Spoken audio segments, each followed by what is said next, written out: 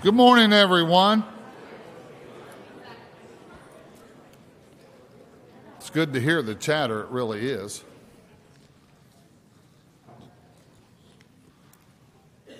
Mark your calendars for Sunday, June the 6th, as we will begin our regular Bible classes morning, 9:30 a.m. Graduation party, Carl and Susie Bowen will be celebrating Emily's graduation this afternoon from 2 to 4. Mike and Kelly will be celebrating Mally's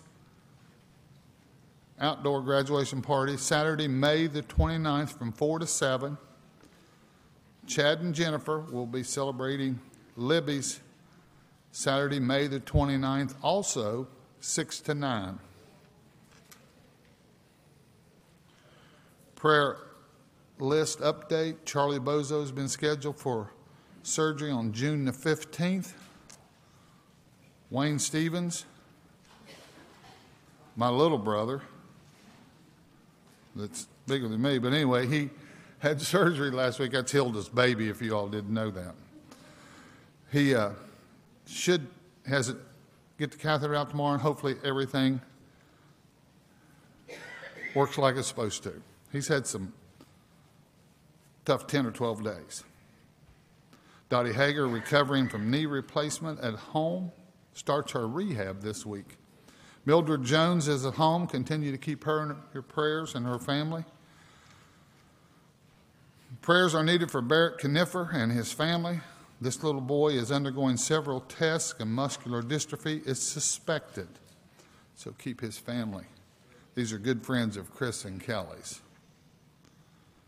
Continue your prayers for Kristen and Rusty, Carol Galloway, Donna Henning, Trey Davis. Keep Trey in your prayers. Eugene Stover, and many others that are mentioned in today's bulletin.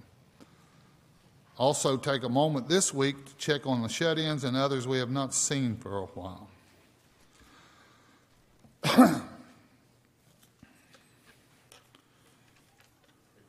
Yes. Yvonne Cornell surgery Friday.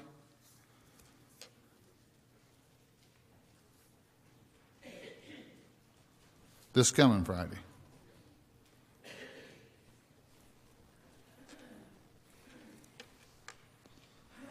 Yvonne Cornell's having surgery this coming Friday.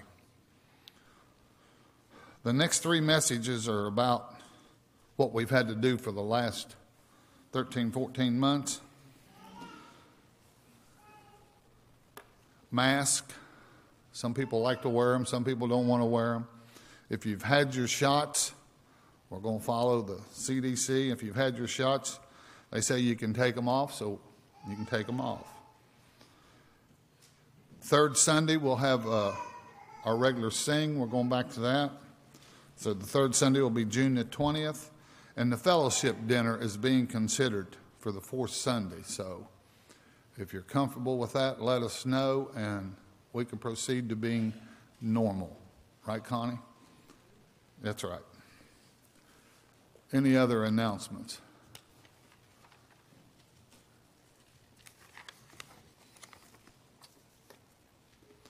I'd like to read Romans 12, 1 and 2, if you'd like to follow along. I beseech you, therefore, brethren, by the mercies of God, that you present your bodies a living sacrifice, wholly acceptable to God, which is your reasonable service. And do not be conformed to this world, but be transformed by the renewing of your mind, that you may prove what is that good and acceptable and perfect will of God. Would you bow with me, please? Father, we are thankful for this beautiful day of life you've given us, for your Son who came and died for us. We're thankful for the many blessings that we have, the land in which we live, the community, and that we have this opportunity to worship with you with like-minded Christians and people. Bless us this day, Father, as we go through this worship service. We pray that the things we do are in accordance with your will and pleasing unto you. We ask your blessings on each one that was mentioned this morning that's sick and recovering. Be with them. Watch over them. Give them strength. We ask your blessings on the Higgins family that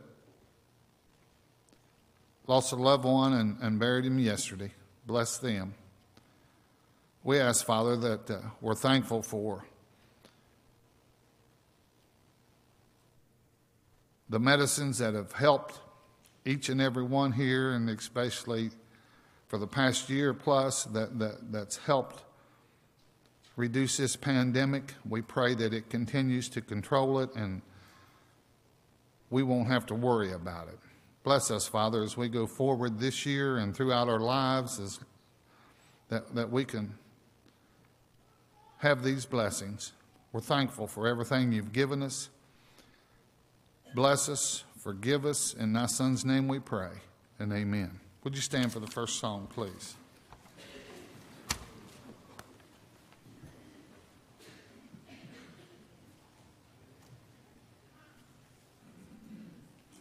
First hymn this morning, number 598, Standing on the Promises. Sing the first three verses. Standing on the promises of Christ my King, through eternal ages let his praises ring. Glory in the highest Bible shout and sing, standing on the promises of God. Standing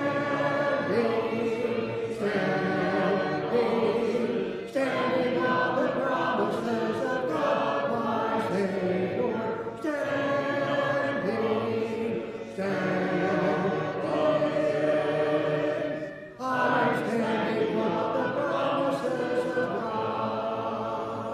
Standing on the promises that cannot fail, when the howling storms around me fear assail, by the living word of God I shall prevail. Standing on the promises of God. Standing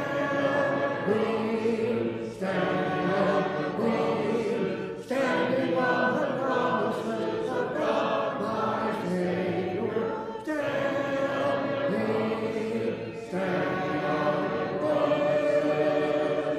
I'm standing on the promises of God. Standing on the promises of Christ the Lord.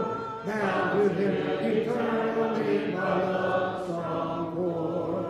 Overcoming pain with the Spirit's sword. Standing on the promises of God. Standing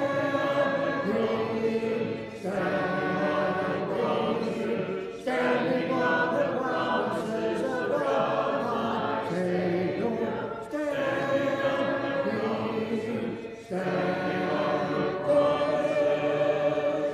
I'm standing on the promises of God.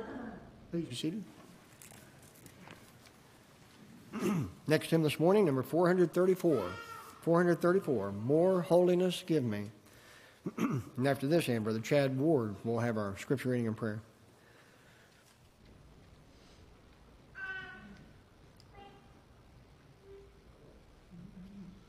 More holiness give me, more strivings within, more patience in suffering, more sorrow for sin, more faith in my Savior, more sense of his care, more joy in his service.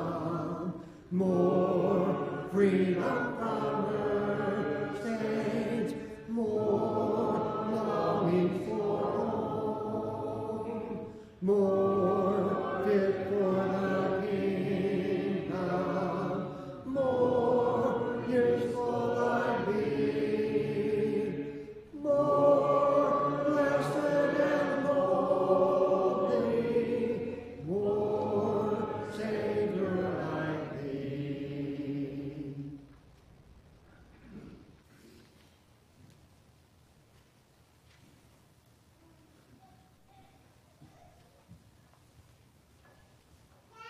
Let us pray. Our most gracious and loving Heavenly Father, we humbly bow before you this morning, Father, so thankful for all that we have been blessed with, Father, for this beautiful day, for this Lord's Day that we come to honor you, Father, and to remember you, and for all that you mean to us. Father, we praise you for who you are and what you do. And Father, we ask your blessing upon us as Christians that we can each day grow closer to you and be an example to others around us. Father, bless Chris this morning. Watch over him, and we're thankful for his time and preparation. Father, we ask your blessing upon he and his family, and be with Dave and Mandy and their family. Father, we ask your blessing upon those who have been mentioned this morning, with Mildred and Yvonne and Charlie, Father, and Wayne and little Barrett. Probably, Father, we ask your blessing upon him, and that you'll watch over the doctors that are attending to him. Father, we pray that you would be with Trey, continue to bless him and grant him strength and encouragement, Father. Father, watch out for us, watch over us, Father, throughout the rest of our day and our week, and be with us as we leave this place, and forgive us when we sin. And most of all, Father, we're thankful for the gift of your Son. And it's in his name that I pray. Amen. I'll be reading this morning from Galatians chapter 6 and verse 7. Galatians 6 and verse 7. Do not be deceived, God is not mocked. For whatever a man sows, this he will also reap.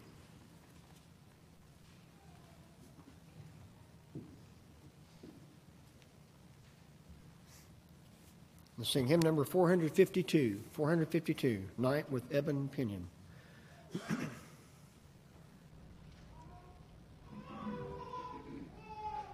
Night with Eben Pinion, brooded o'er the vale, all around was silent, save the night winds wail, when Christ the man of sorrows, in tears and sweat and blood, prostrate in the garden, raised his voice to God, smitten for our sins, which were not his own.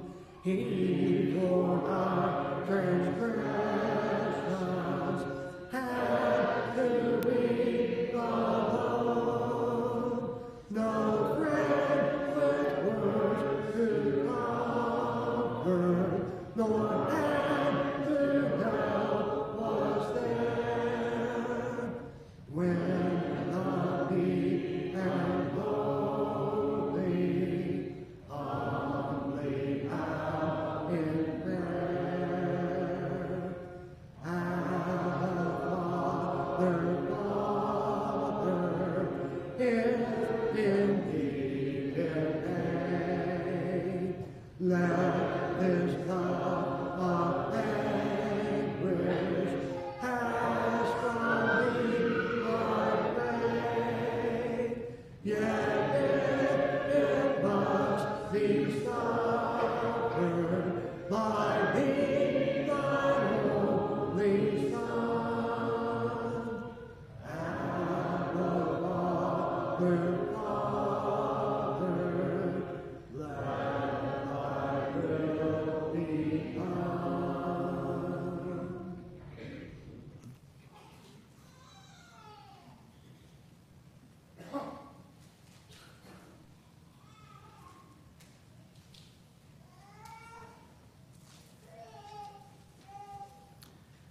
As we surround the Lord's table this morning, I'd like to read from 1 Corinthians. And everybody knows this passage. It's 1 Corinthians chapter 11. And it says, "For I received from the Lord what I also passed on to you. Lord Jesus, on the night he was betrayed, took bread, and when he had given thanks, he broke it and said, 'This is my body, which is for you. Do this in remembrance of me.' In the same way, after supper, he took the cup, saying, 'This cup is the new covenant in my blood. Do this whenever you drink it in remembrance of me. Whenever you eat this bread and drink this cup, you proclaim the Lord's death until he comes.'" As we're commanded to partake of the Lord's Supper every first day of each week, he gave us emblems so we could focus our minds on the cross, his willingness to sacrifice for our sins. He gave us the bread that represents his body and the fruit of the vine that reminds us of his shed blood. So as we put our thoughts and our heart towards the cross, let's give thanks for the bread. Father in heaven, we come to you now thanking you for Jesus. We thank you for his willingness to go to the cross for our sins, that he suffered physically and emotionally, that he did it all out of love for us. Father, we pray that we take this bread, that we take it to heart, and that he loves us, and that we'll do it in a well-pleasing manner unto you. We thank you for Jesus and all he does for us. In Jesus' name, amen.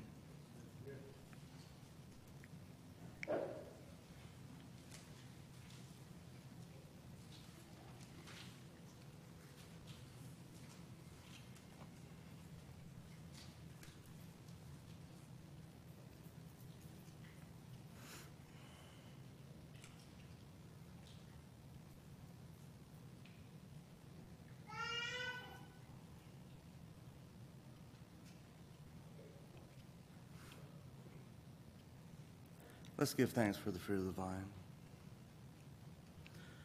Father, we come to you once again, thanking you for Jesus and his shed blood on the cross, that we will have forgiveness of our sins and that we can have a hope of heaven with you, that we take this in memory of him, and that we'll always look towards him for strength. And we thank you for all that you do for us. In Jesus' name, amen.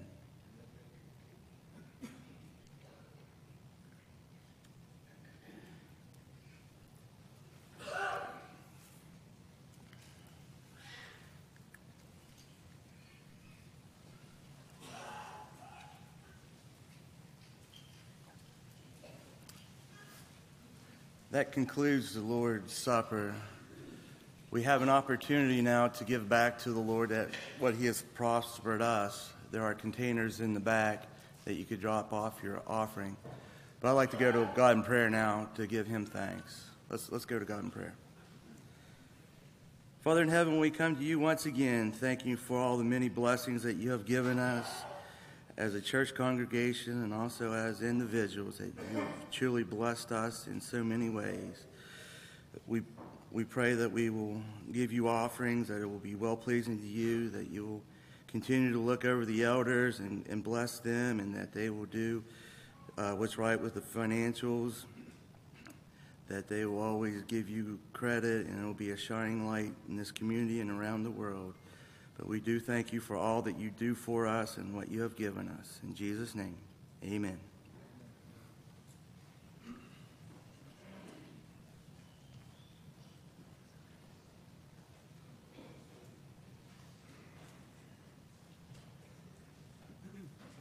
This let's all please stand again. We'll sing hymn number 200. Hallelujah, praise Jehovah. Number 200. So at this time, the young children may go to the Children's Bible Hour.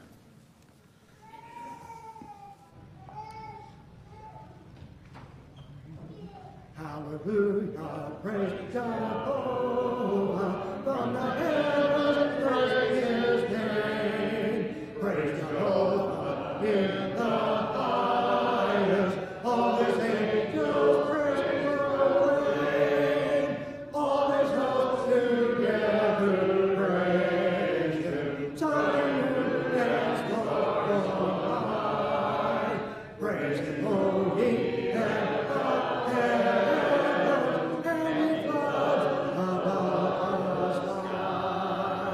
let them pray to give Jehovah, for his name alone is high, and his glory is exalted, and his glory is exalted, and his glory is exalted, far above the earth and sky.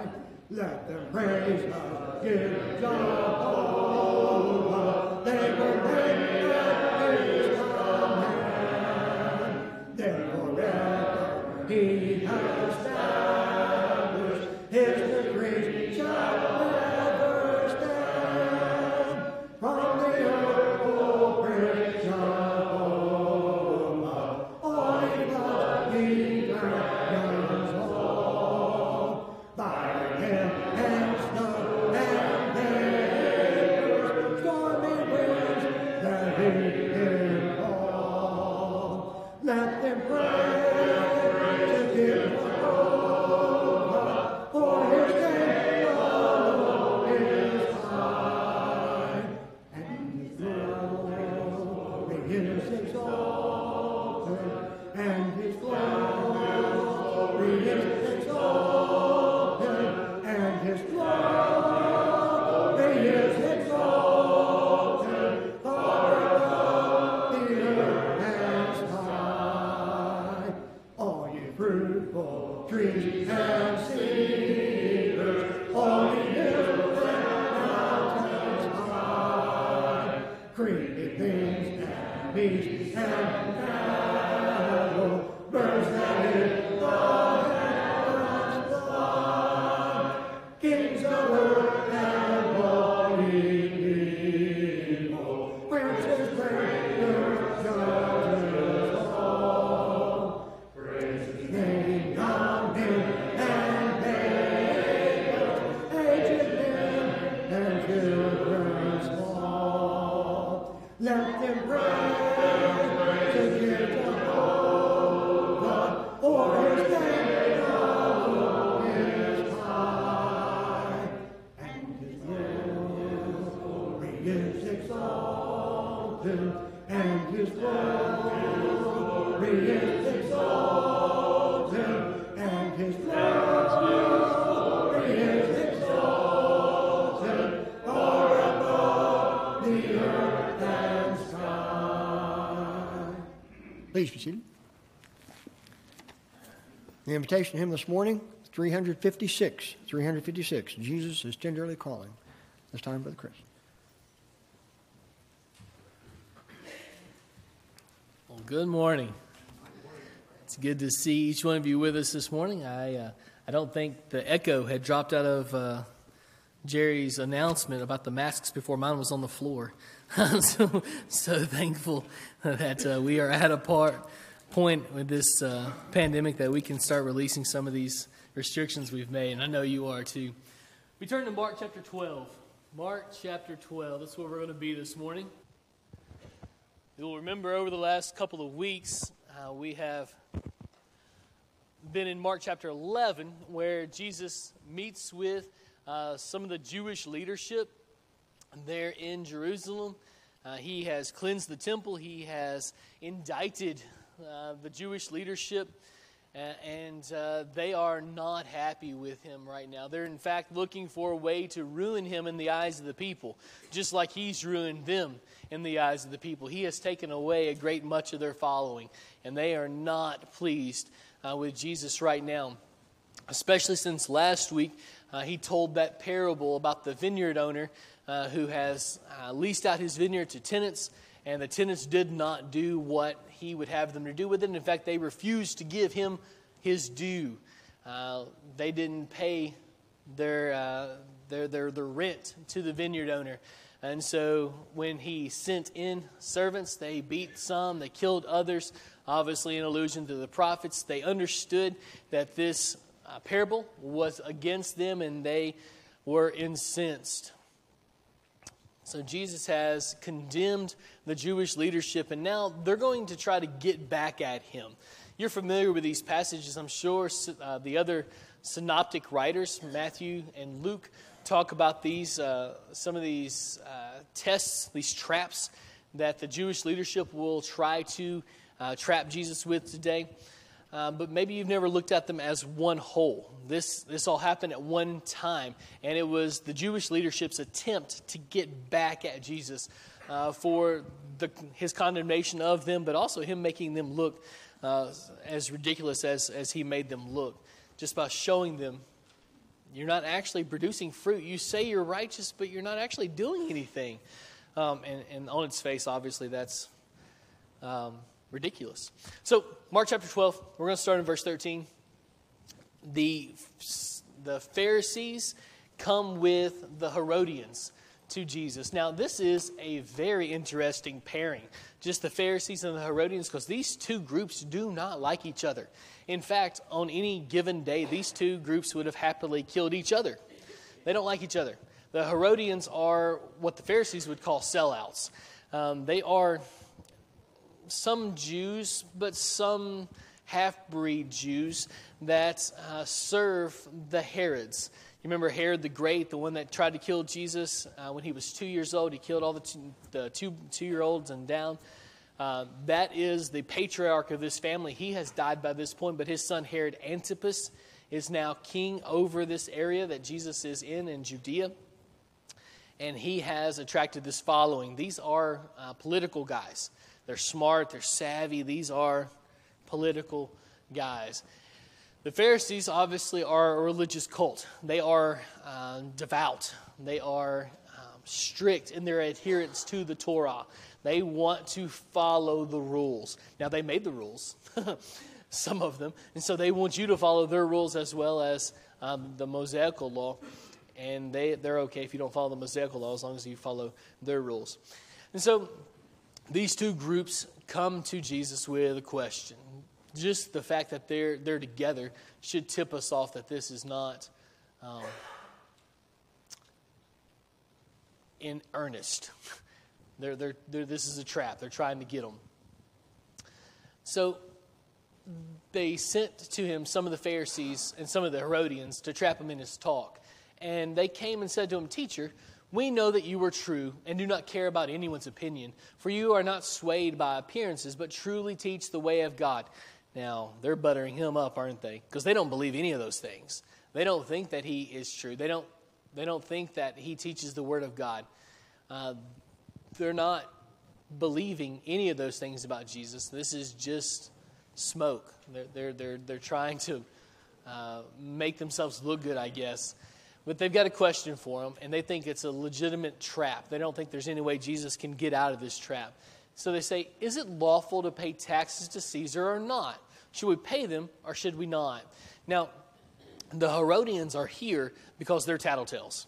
Basically, they're going to be the ones that go back to the Roman leadership in Jerusalem, maybe to Pilate, and they're going to say, "Listen, there's an insurrectionist in your midst. This Jesus the Nazarene, he is saying to people, don't pay your taxes." Now, these taxes were offensive to the Jews.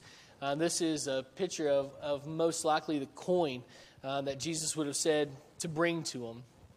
Just a little bit, he's going to call out the crowd and they're going to bring him, I think, this coin. It was one very much like this if it wasn't this exact coin. But this is Tiberius Caesar. He is, you remember Julius Caesar?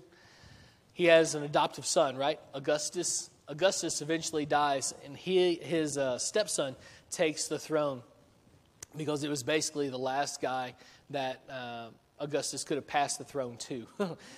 Everyone else had already died. And so this guy, his stepson, takes over the throne, and he rules for a great many years. His name's Tiberius.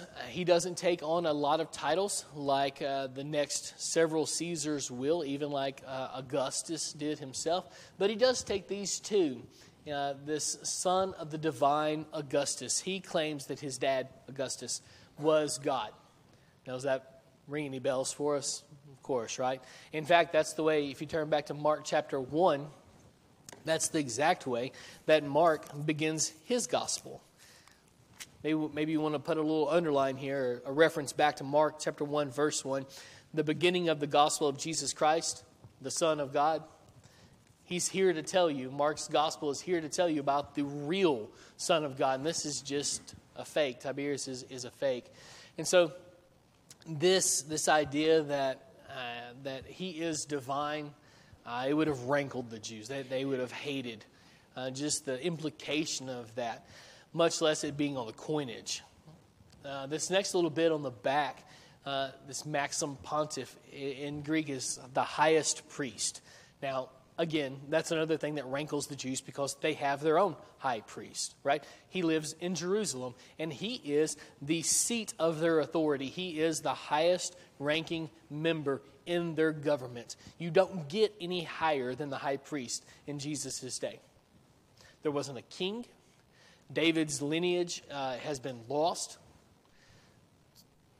at least as far as the throne, as far as the literal throne goes. Obviously, Jesus is from David's lineage, but there's not a king, so the high priest is the highest authority in Jerusalem, except Tiberius says that he's the highest priest. So this coin on its very face, and the fact that they had to note this to Caesar, to Tiberius, that they had to attribute these things to him, this would have eaten them up. And so they say, should we pay these taxes or not? And the Pharisees are kind of like, not. You know, they definitely fall in on that side of the argument. Let's not pay these taxes. Let's have an insurrection. The Herodians are on the other side of the aisle. That's why they hate each other. They're very much loyal to Rome. And so they say, should we pay these taxes or not? Because either way he answers, they're going to trap him. Right? So if Jesus says, no, you don't have to pay those taxes. Jerusalem's its own. We have our own government. We're ruled by no one but God. Right? If he presents this nationalistic approach, they're going to go back to Rome and say, you've got an insurrectionist in your midst. And that's going to get him killed. And if he says, yes, you need to pay the taxes, what are they going to do? They're going to run over to the people and they're going to say, he's a sellout. He's a Roman sympathizer. You don't need to pay attention to him. So either way he answers, they've got him, right? Listen to what he says. Back in Mark chapter 12, starting in verse 16, they brought him a coin, and he said to them, whose likeness and inscription is this? And they said to him, it's Caesar's. You can see that it's Caesar's pictures on this thing. And so he says in verse 17, Jesus said to them, render to Caesar the things that are Caesar's, and to God the things that are God. And they marveled at him. Now, to us, that may not seem like, whoa, because we've heard that verse quite a bit, right? Over your lifetime, you've probably heard that verse, and he maybe even said that several times, right? You need to give to Caesar what's Caesar's, but give to God what's God's. But to them, these guys were holding on to things that were not theirs. The Jewish leadership was so fond, and now they've got a systematic they've done this several times for several different things. They've held on to things that are not theirs. They don't belong to them. This money, Jesus says, well, it looks like it belongs to Caesar. It's got his picture on it. Why don't you give it back to him if he wants it so bad? And the people are like, okay. And then he says, but you also need to give to God what's his. Now, what's God's? The kingdom. And the Pharisees and the Jewish leadership have absconded with it. And he says, you need to give that back because the authority's not yours. You can't make the rules. And you guys have been making the rules. You can't make the rules.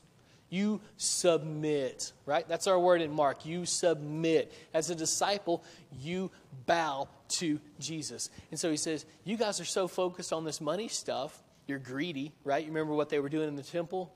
They were saying, we have to exchange your money. And so you would give them $50 and they'd give you back $5. That's a pretty raw deal. What did they do with the other $45? It went in their wallet.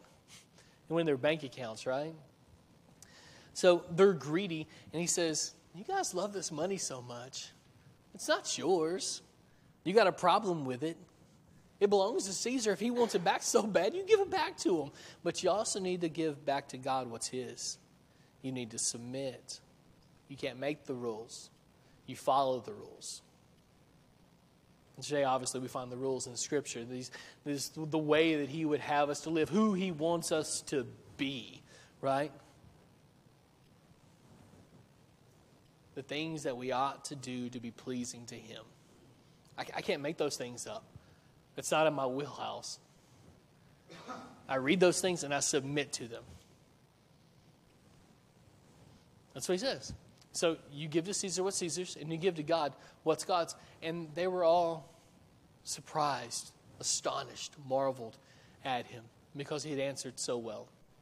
So this first trap doesn't work. So you should picture these three groups. The Pharisees and the Herodians come to him first. And now the Sadducees are going to come to him. And then finally they're going to follow up with a scribe. But you should picture this massive Jewish leadership convention before they break into these little groups and come to Jesus. Because this is intentional. They have set up these three traps in the hopes of taking him down, either getting him in trouble with Rome or getting him in trouble with the people. But the intent here is all these groups that normally wouldn't work together, wouldn't normally give each other the time of day, are working together for this one thing. And so all of Judaism has come to bear against God, right? In John 1, John says that Jesus came home. He came back to his own. He came home. You remember how John finishes that thought? His own didn't receive him. They pushed back. And that's what Mark's saying here. The whole Jewish leadership, the ones who are in charge, the ones who know Scripture, these teachers of the law, the ones who ought to know better, they push back against them and they reject them. And this is just the first instance here with this. With the coins. The second one, the Sadducees come to Jesus. Now, Sadducees are kind of interesting because we don't know just a ton about them. In fact, what we know about them comes almost solely from Scripture. And it's almost solely what they are against, what they don't believe in. We know about them from history. We know they existed. We know that they were a sect around the first century, a little bit before and a little bit after. That they are contemporaries with the Pharisees, obviously. But they are in opposition to the Pharisees. They don't believe a lot of things the Pharisees believed. The Pharisees were very much into this whole oral law, their laws, the things that the traditions of the elders is how Mark phrases it, the things that they're making the people do, that they're saying adhere to these laws. And Jesus is saying, you don't have to adhere to those laws because those aren't God's laws. Those are the Pharisees' laws. The Sadducees don't buy into all those laws, which, good for them, but they also don't buy into a lot of different things like angels. They don't believe in angels. They don't believe in the afterlife. So the question that they come to Jesus with is very interesting. They don't believe in heaven or hell. They think once you're dead, your soul just goes away and your body deteriorates, and so back to the earth you go, I guess. So they don't even believe their own question that they bring to Jesus. It's very interesting. Verse 5. He says, if brothers dwell together and one of them dies and has no son, the wife of the dead man shall not be married outside the family to a stranger. Her husband's brother shall go into her and take her as wife and perform the duty of a husband's brother to her. Now, that's the law of levirate marriage from Deuteronomy chapter 25. The Sadducees' question is, this guy has a wife. He dies. He's got 7 brothers. Mosaical law, this law of levirate marriage, says that since the first couple didn't have children, his brother marries the woman and he tries to have children with her so that they can take care of her in her old age, so that his name can't be blotted out in Israel. That's what verse 6 says. Now, there's some interesting stuff that we need to maybe understand here very quickly about this blotted out of Israel. The land was so important to the Israelites. This land that had been promised to them, Israel, it was not like land today. We buy and sell land like it's not a big deal, right? To them, the land was incredibly important. It was a gift from God.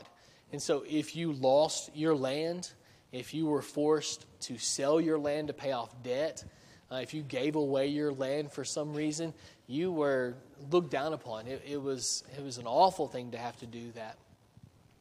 But if you died without having children, then it was also looked down on because there's no one else to take up your spot of the land. And so God tries to make an allowance for that here.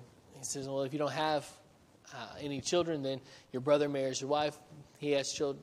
You have children together, and then the children take over the land. All that to say, the Sadducees come to Jesus, and they've got this problem. Well, who marries her? But all 7 brothers marry her, but then whose wife is she going to be in the resurrection, right? You ever thought about that? Whose wife is she going to be in the resurrection? And Jesus says, well, you got a couple of problems here. Let's look at their problems. Mark chapter 12,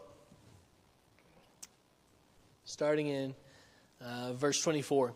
Jesus said to them, "Is this not the reason you are wrong? Because you know neither the Scriptures nor the power of God?" See, they're not familiar with the Scriptures, and they don't get God's power. So he's going to say marriage doesn't work in heaven like it does on earth. What's the purpose of marriage here? What's the purpose of marriage here? To get us to heaven, right? To make us holy. Everybody with me? Marriage is to make us holy. That's something our culture doesn't get very well in 21st century America. We think it's fun, or we whatever. You know, we're there to have the time of our life. Marriage is to make us holy. These guys have made the assumption that just because there's marriage on earth, that there's going to be marriage in heaven too. Jesus says, your assumption's wrong. There's not going to be any marriage in heaven. They're not given in marriage, and there's no marriage in heaven. And just because it's here doesn't necessarily mean that it's going to be there. And so they don't get the power of God.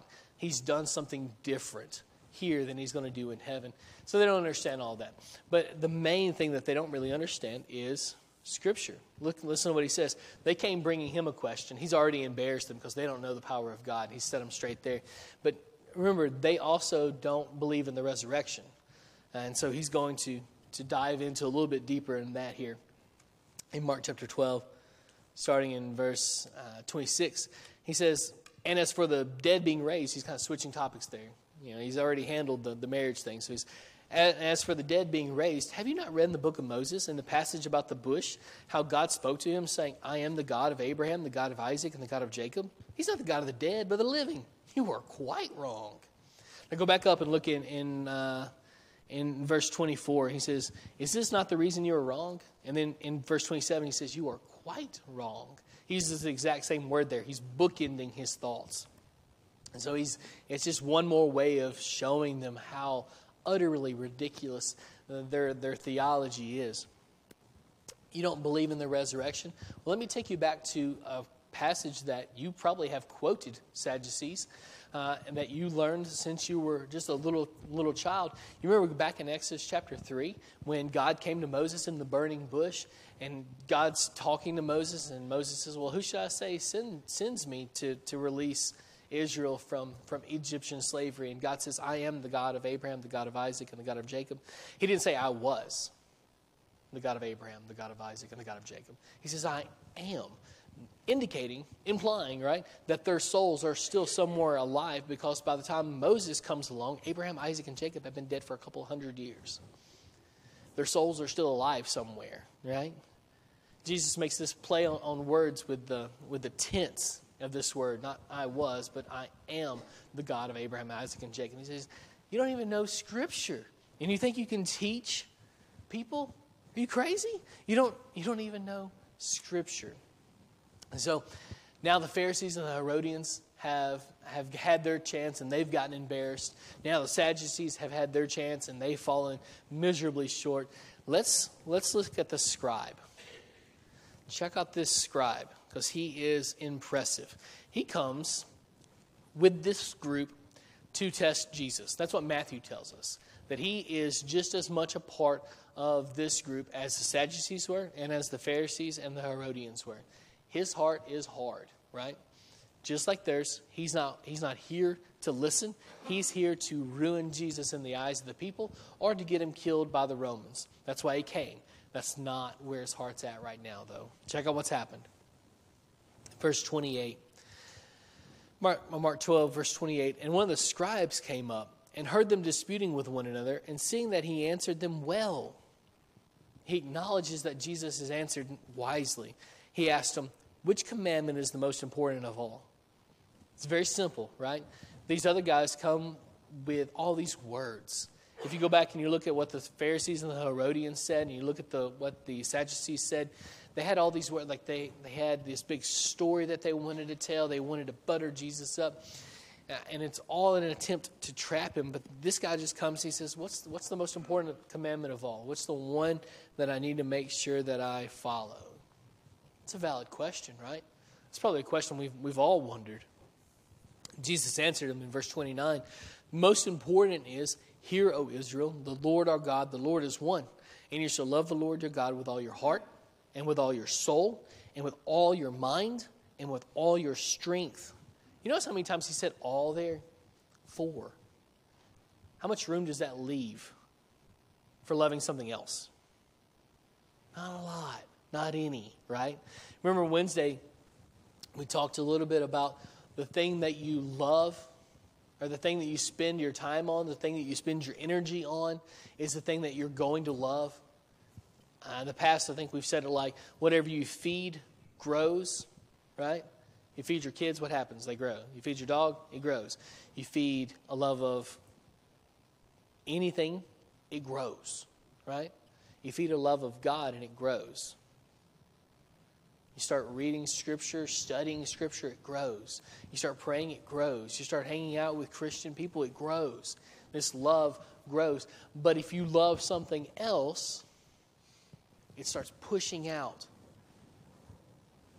the love of God, doesn't it? It expands, like we talked about Wednesday with the great stuff, expanding foam. It just expands and starts pushing everything else out of your life.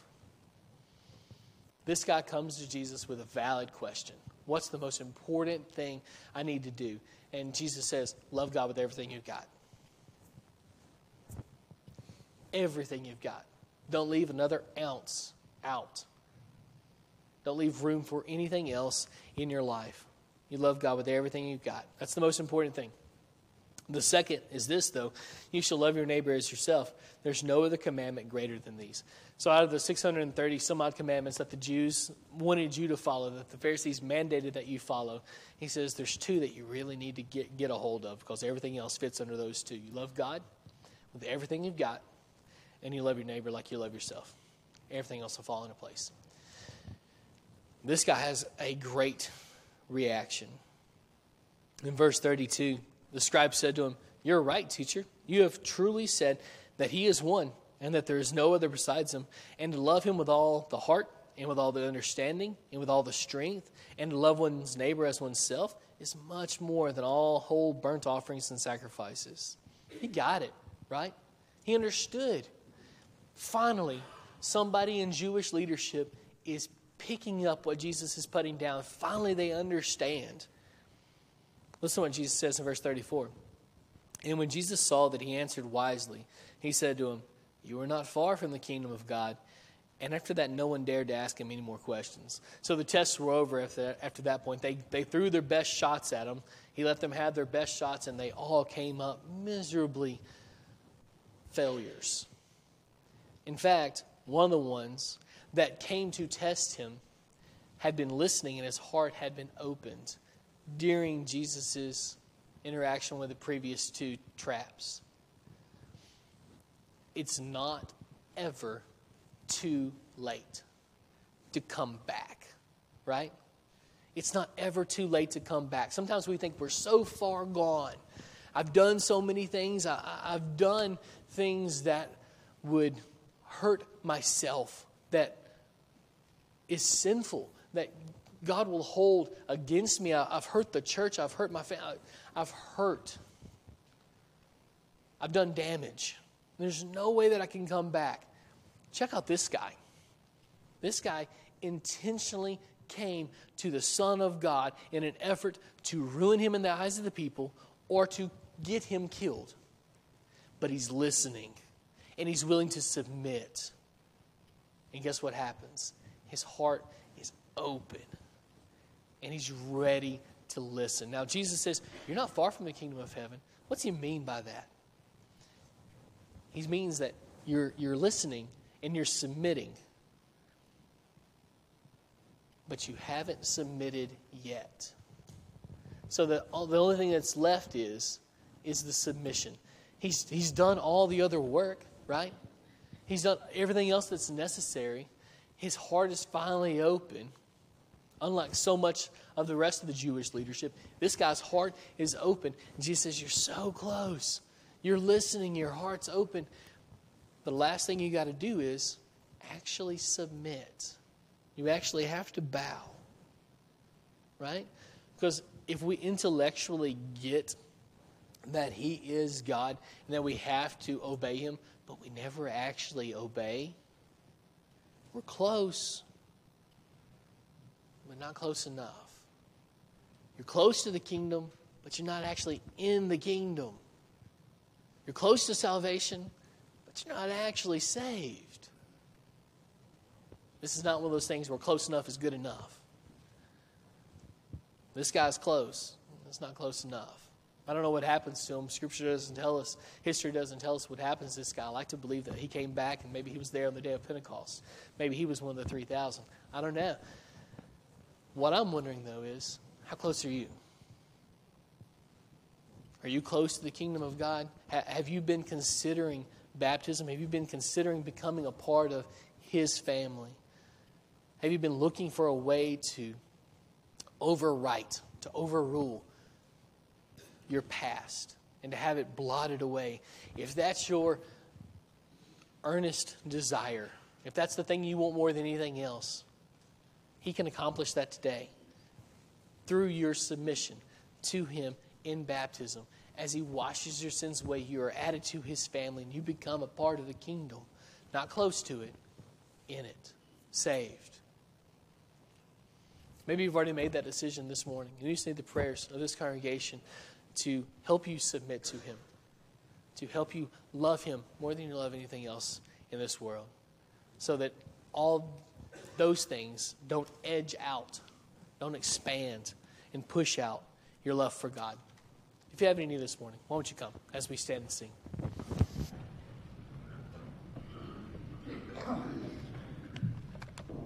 Jesus is King, calling thee home, calling today, why from the sunshine of wilt thou roam, farther and farther away, calling today, calling today, Jesus is calling his tenderly calling today, Jesus is calling the weary to rest, calling today,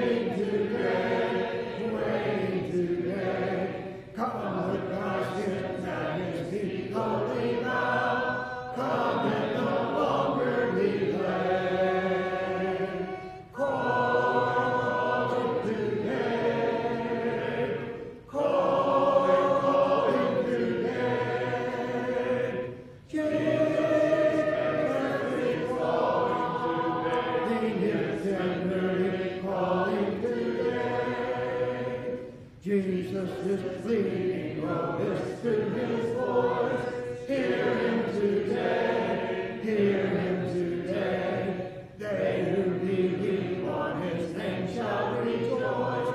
Quickly arise and away. Calling today, calling today. Jesus is calling, is tenderly calling today. Please.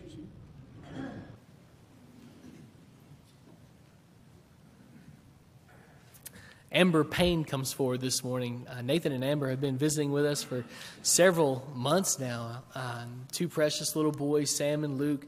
Amber says she's done some things that she wants God's forgiveness for. We are certainly going to pray for her. And I'm so proud of this family. I've grown to love them over the last several weeks. And you should get to know them too. They're awesome.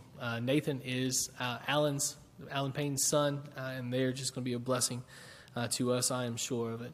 So we'll ask one of our shepherds, Gary, if you don't mind, come up and pray for Amber, and you guys just be in prayer for this good family and for their little boys too. They're precious.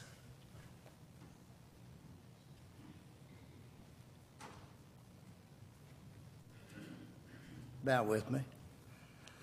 Father in heaven, we're thankful that we can come to you in prayer, Father, and we know that you hear our prayers.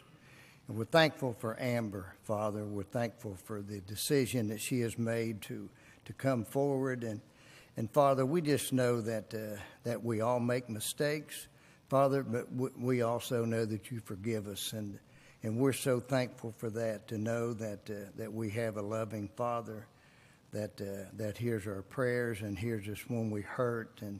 And Father, as a church family, we all celebrate with her this decision, but we all pray for her, Father, and we pray for her family.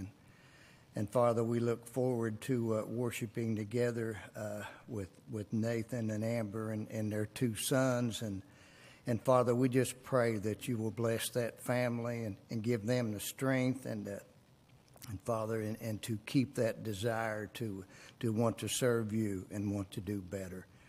We thank you for Jesus, Father. We thank you for what he's done for us. Continue to watch over us and bless this congregation. In Jesus' name we pray. Amen.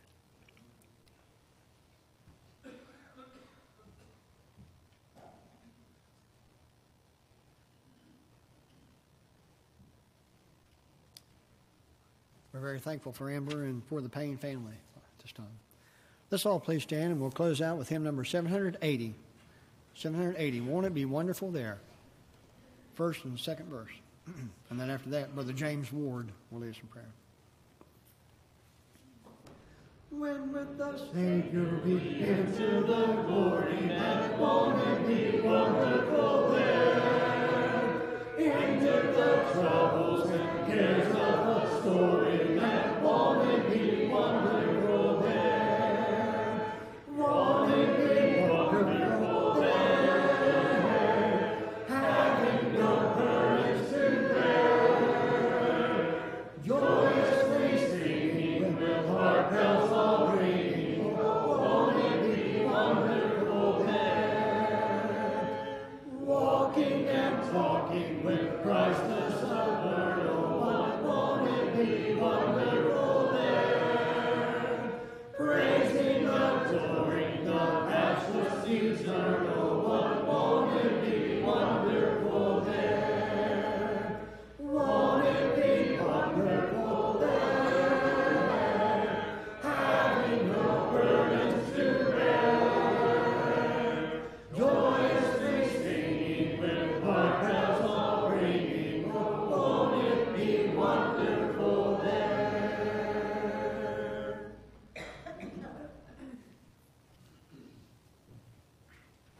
Let's go to God in prayer. Our Heavenly Father, we come to you this morning thanking you so much for all the many blessings that you've given us, Father.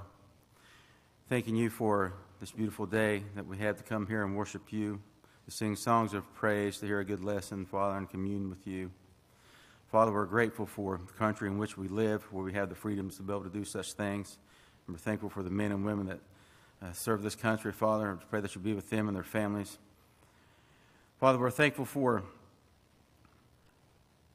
the leaders of this congregation, for Clinton and Gary and Jerry and their wives, Father. Just pray that you continue to be with them, give them good health and strength. Father, we're thankful for Chris and Dave and for the work here as well. Father, we're thankful for the membership and the love that we can show to one another, and grateful for the closeness that we have here at Rome. Father, we pray that you will be with us this week as we go throughout our daily walk with life, Father, that we can be the example that you'd want us to be throughout the community, that we can help lead others to come to know you. Father, I pray that you will forgive us when we do wrong. But most importantly, Father, we're so grateful and thankful for the life and gift of your Son, that we can have eternal life through him one day. Thank you for your love, and it's through his name that we pray. Amen.